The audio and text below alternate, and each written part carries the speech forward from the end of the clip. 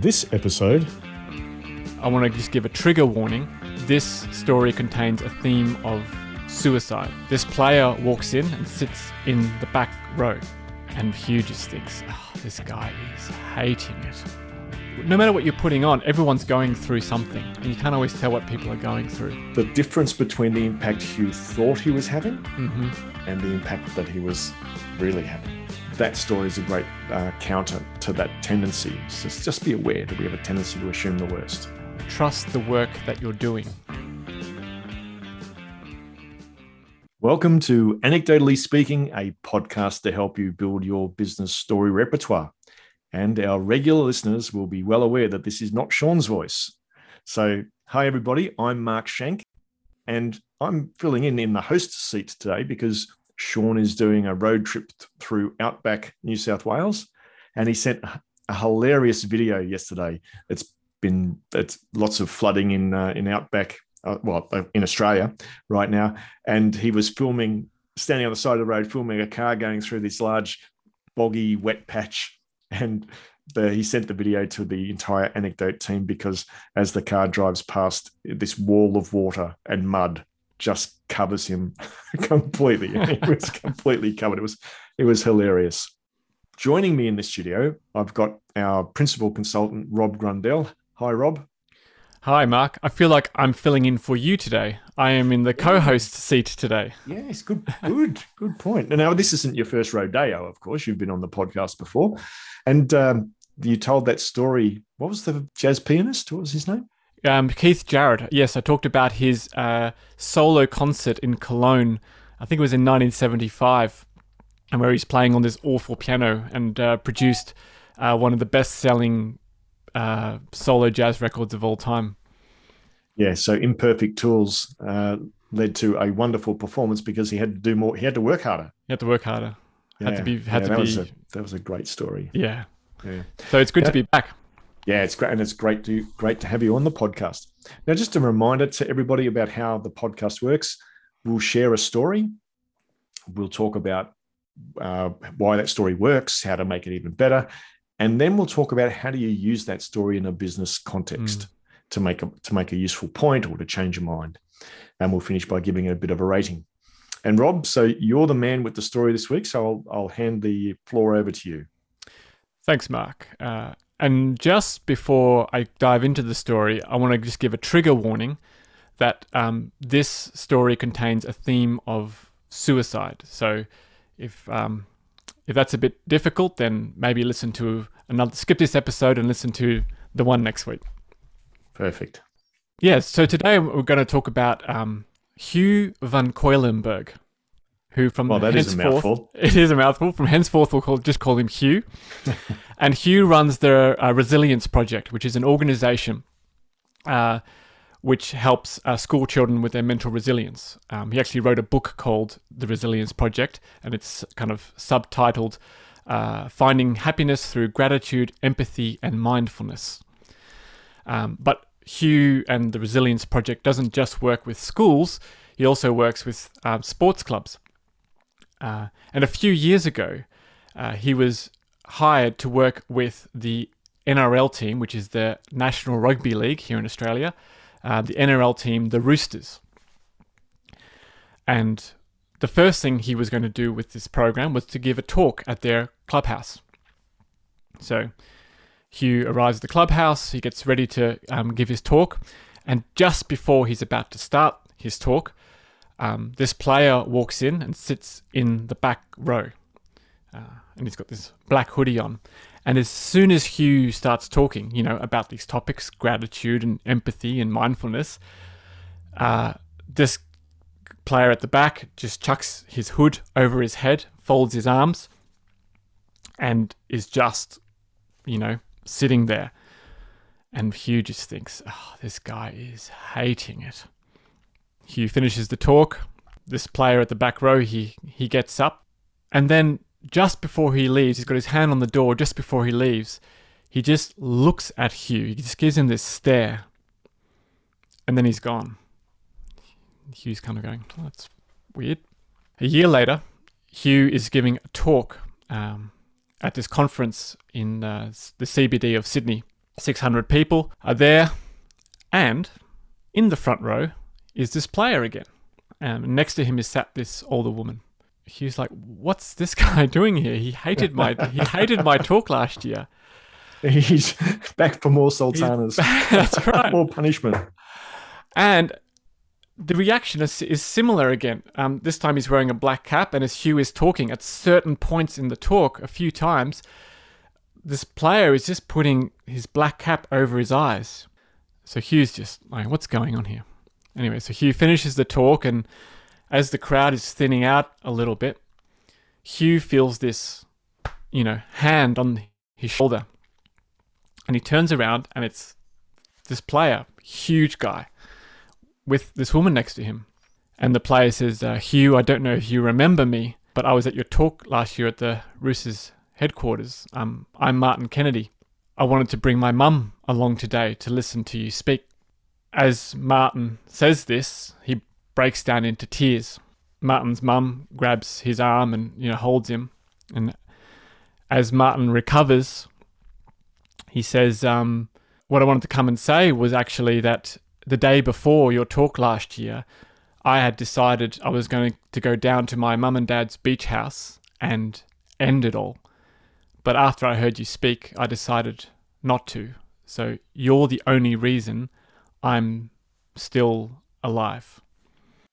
Hugh is just amazed by this, that this has happened. And how wrong he'd got it. And over the course of the next few years, Hugh ends up working with all the NRL clubs at all these different levels. And over that time period, he receives 4 emails with a similar thing of players saying, "I was going to commit suicide, but your program got me through it." Whoa. So he's obviously hit on something that really has a big impact. That's right. This story is in his book, and he ends that chapter by saying, "So those are 5 reasons I'm going to keep working on the Resilience Project." Oh, really? So 5 reasons, right? 5 people. reasons, and yeah, one of them is Martin Kennedy. That's right. Okay, fantastic. All right, well, thanks for sharing that, Rob. I'll just start by saying some of the things that I noticed about that story, and one of them is that I really liked the moment when the massive hand on Hugh's shoulder and that little interaction with Martin, his mum. Right, I could really picture that. Yeah, and so and of course that's a really important part of the of that telling of that story, along with the like the pulling the hoodie over the head and the pulling the cap down over his eyes. It's really easy to picture those sorts of things. So those sort of details really they're fantastic. Mm-hmm. What about for you? What did you like about that story? So I chose this, right? So I first heard this story after Sinden on our team told it on our Friday team meeting, and the thing that really stood out to me is I guess the impact. Like there's that really big life and death theme in it, and like I think those stories speak to me. They have a huge impact. So I love that detail. I think the other thing I like about it, I've just been in London for 12 years, and I've come back to Australia, and there's something about the Australian masculine, like there is kind of often like a bravado there. It's probably true in England as well. And I really love this story because it just shows that no matter what you're putting on, everyone's going through something, and you can't always tell what people are going through. Yeah, and so you might have the biggest body in the National Rugby League, but there's still that a kind of frail human totally inside. And so I love the characters in the story. I think that's what I'm saying. I love who the characters are in the story, and the fact that he would bring his mum to the conference, like he didn't have to do that. Like he had his, he'd come good, if you like to put it that way. And there's no reason he could have sent Hugh an email if he wanted to, but he turned up. So there's a lot in that story that I really like. And one of the things that I really liked about story is that Sinden told it at our weekly team meeting. And just so that people are aware, uh, every Friday morning, 9 o'clock, we have our team meeting, and we just rotate around. Every meeting starts with a story. Someone shares a story, and Sinden shared this story, and you could just tell how much of an impact that it had on her. And in fact, in today's meeting, Sinden was saying that Hugh's book is arriving later today. His new book, that's right. Let It Go. Book. Yes. Right. Yeah. Yep. Yeah. So that's a really good indicator that it's a good story. What about ways to make that story even better? Anything come to mind? So I wasn't timing myself, Mark. How long was that story? I like, as I'm telling it, it feels long. Yeah, I would say that would be in the vicinity of 3.5 minutes. Yes. So I don't know how to get that shorter. It might just be the successor of retellings, and there might be less detail in that first talk. But that was as I was speaking. That was one sense that I had how to make that story. Yeah. How to make that story better. And of course, one of our general rule of thumb, our little heuristic, is that in general you want to have between 90 seconds and 3 minutes for a business story. Now that's an indicator. It's not a rule, as Johnny Depp would say in the Pirates of the Caribbean. Oh, in fact, it wasn't. It was the Geoffrey Rush character. Oh yeah, the pirate captain. The pirate captain. Yeah. Not so much rules as guidelines. Pirate code. Of course, stories can be much shorter or much longer, but in general, that's where you want to aim. So yeah, maybe that some cutting out some of the details. But look, one of the things you need to do is not cut out the details that are important.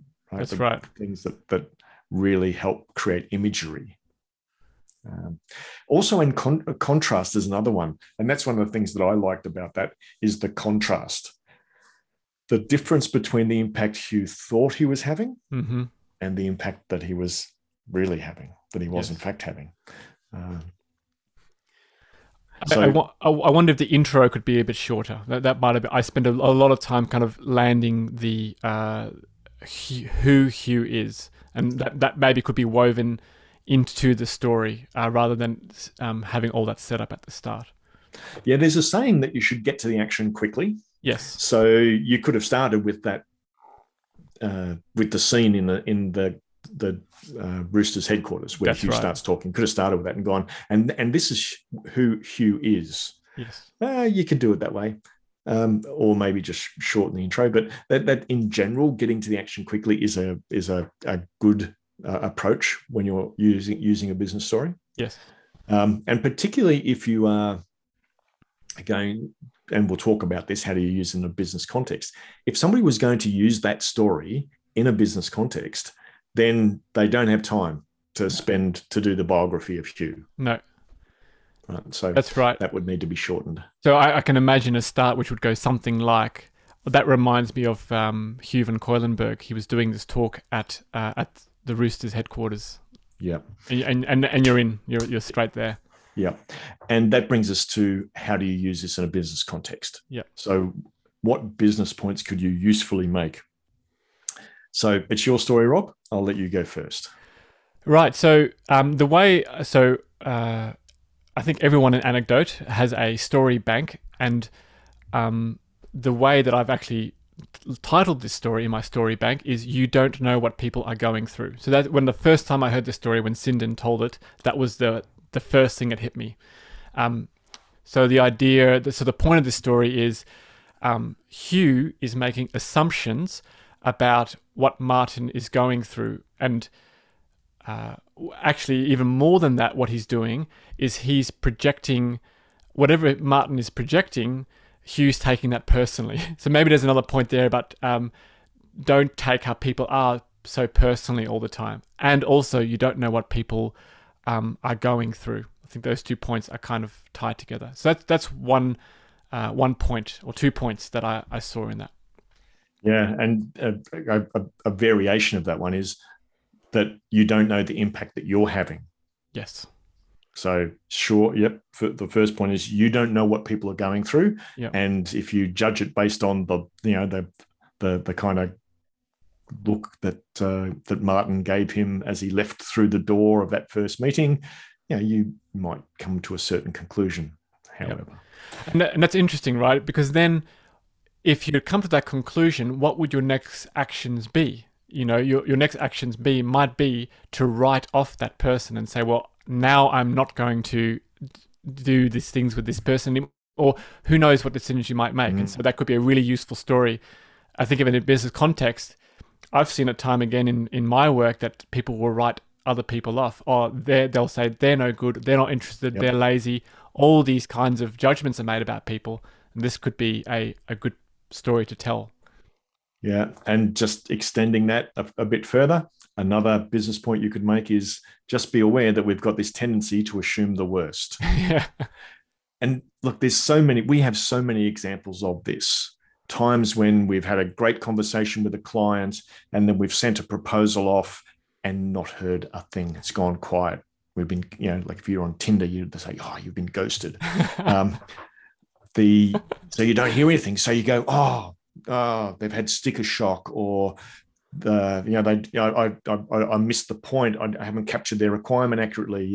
Never going to hear from them again. And so you might send a couple of reminders, and then you don't get anything, and so you've written it off. You've assumed the worst, and then out of the blue, they'll go, oh, sorry, man, been really busy. Love to go ahead. This is a great proposal. The number of times this has happened. Yeah. And so that story is a great counter to that tendency. Just be aware that we have a tendency to assume the worst. Yes. And in that case, of course, Hugh was assuming that this guy hated the presentation or the messages that Hugh was giving. Yeah. And he wasn't getting through. And then the bounce of that, like the other point is trust the work that you're doing. So Hugh has, he spent, if you read his biography, you'll see the amount of effort he's put in to build his programs and what he's had to go through himself in order to produce this work. So this work hasn't come out of nowhere. This is really thought through stuff. And so, and as you can obviously tell from the story, it has a huge impact. But at that moment, he was doubting the power of the work, or doubting the power of his ability to communicate it. And so trust the work. Yeah, trust the work. I mean, I'm tempted to say trust the process. Mm-hmm. I don't feel particularly comfortable saying that because when I was in the Air Force, we were saying that policies are for the policies are for the guidance of the wise and for the blind obedience of fools. And so, but I have had somebody say to me once when I was facing a bit of a quandary about how I was going to run a particular workshop, because I was under a lot of pressure to do it in a particular way and to be cognizant of that and to be aware of this, and you need to make sure of this, and and this person will do that. And it's like, and somebody just said, Mark, you've been doing this for 15 years. You know what you're doing. Just trust the process. Yes. And I just went, oh, you're so right. And I just did what I thought was the best thing to do based on, I just followed the process, and we had a wonderful day. Yes. So that's another really good business point. Trust the purpose, trust the process, trust in the work that you've done. Yes. And again, that reflects on like he was taking the reaction so personally as well. And of course, it's so easy for us to do, right? And especially, I don't know how many talks or workshops you've done, Mark, where you've been eyeing the participants and making your own. I've done this so many times, judgments and assumptions of how this is landing, rather than just being in the work and going, well, let's just do it. This is actually not about me or anything. Oh yeah. So back in about 2012 or 2013, I was in. We did a project for Yammer before Yammer was acquired by Microsoft, and Yammer was this incredibly cool organization. It was really cool. And so we're in their funky digs in London, and I ran a full-day storytelling for leaders program. There was 14 people in the room. wasn't a really good room for it. It was a boardroom table set up, which is not particularly good. And there was a lady in the room, and I fair dinkum, I thought she was having I thought she was just completely disengaged. And I'm there for a day. And so I, make a point of going and talk to her at lunchtime and, how's it going? And anyway, at the end of the workshop, I was really worried when I said, okay, we'll just go around the room. One key takeaway and a general comment. And it got to her and she floored me. She's got, Mark, this has been one of the best days of my life. I have learned more today and da-da-da. And I thought, wow, she's hating this. Mm-hmm. So yeah, very, similar sort of situation. Yeah. All right. So, wow, we've come up with 4 or 5 business applications to this story, and which is really cool. At that, you can use the same story to make multiple business points. Mm-hmm. One of the things to be aware of, though, is that you don't want to try and make all of those points at the same time. No, you're choosing this story to make you're putting this story into your conversation to make a particular point, right? Yeah. And so this will be, as with all of our podcast stories, it'll be transcribed. The business points will be written out for you. You can just copy and paste it from the podcast page and put into your own story bank. So that's the whole idea of this, to help you build your repertoire of stories.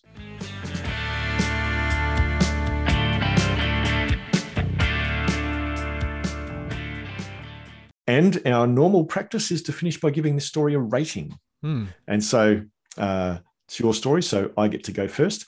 And I'm thinking about it's a very rugby league, Australian does tend to, but even given that, it still has applicability globally, because you just wouldn't emphasize the rugby side of it. So look, I'm going to give this story. I'm going to do a Sean. I'm going to go 7.5 on this story. I'm going to vacillate. I love your commitment there, Mark. I'm giving it I'm giving it an 8. I was getting close to you, but I'm giving it an 8. I think for a similar thing, there's a lot of detail and the right place and the right time. This would be an incredible story to tell, but you couldn't tell it everywhere, right? And it has a very specific applicability, but when it is applied in those circumstances, it would be very powerful. Yeah. And so for all of our listeners, that's our rating. Mm-hmm. Right? And so you might listen to that story and go, no, it doesn't work for me. No, that's fine. But you might listen to it and go, wow, I can use that tomorrow, which is fantastic. And I'll just relate an experience. One of the very early podcast episodes, Sean Shaw shared a story about building the Citicorp Tower. And makes a point about collaboration and effectiveness, etc. And I think I gave that story a 5. I gave it a right panning, and I would have to say we've had more positive feedback from people who've used that story. And the reason I'm raising this is because a senior executive in Poland sent me a WhatsApp message earlier a couple of weeks ago saying, Mark, I've got this situation and I need a story about this. And I sent her back 3, and one of them was the Citicorp story. Mm-hmm. And she wrote back straight away and said, no, I've already used that one. I've used it a number of times. It's fantastic. So the point here is it's all contextual. And if the story works for you, that is fantastic.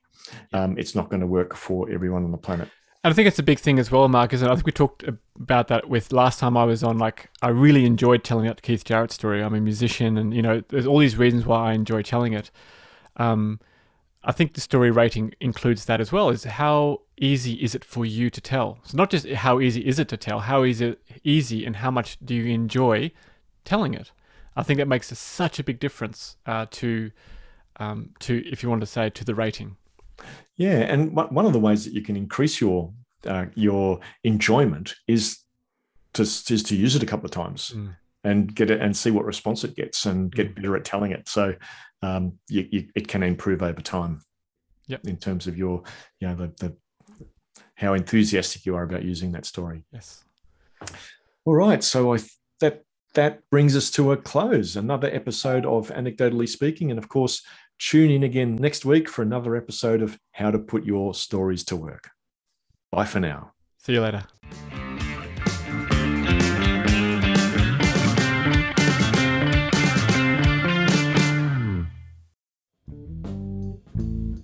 Anecdotally Speaking was engineered by Dave Stokes from Author to Audio.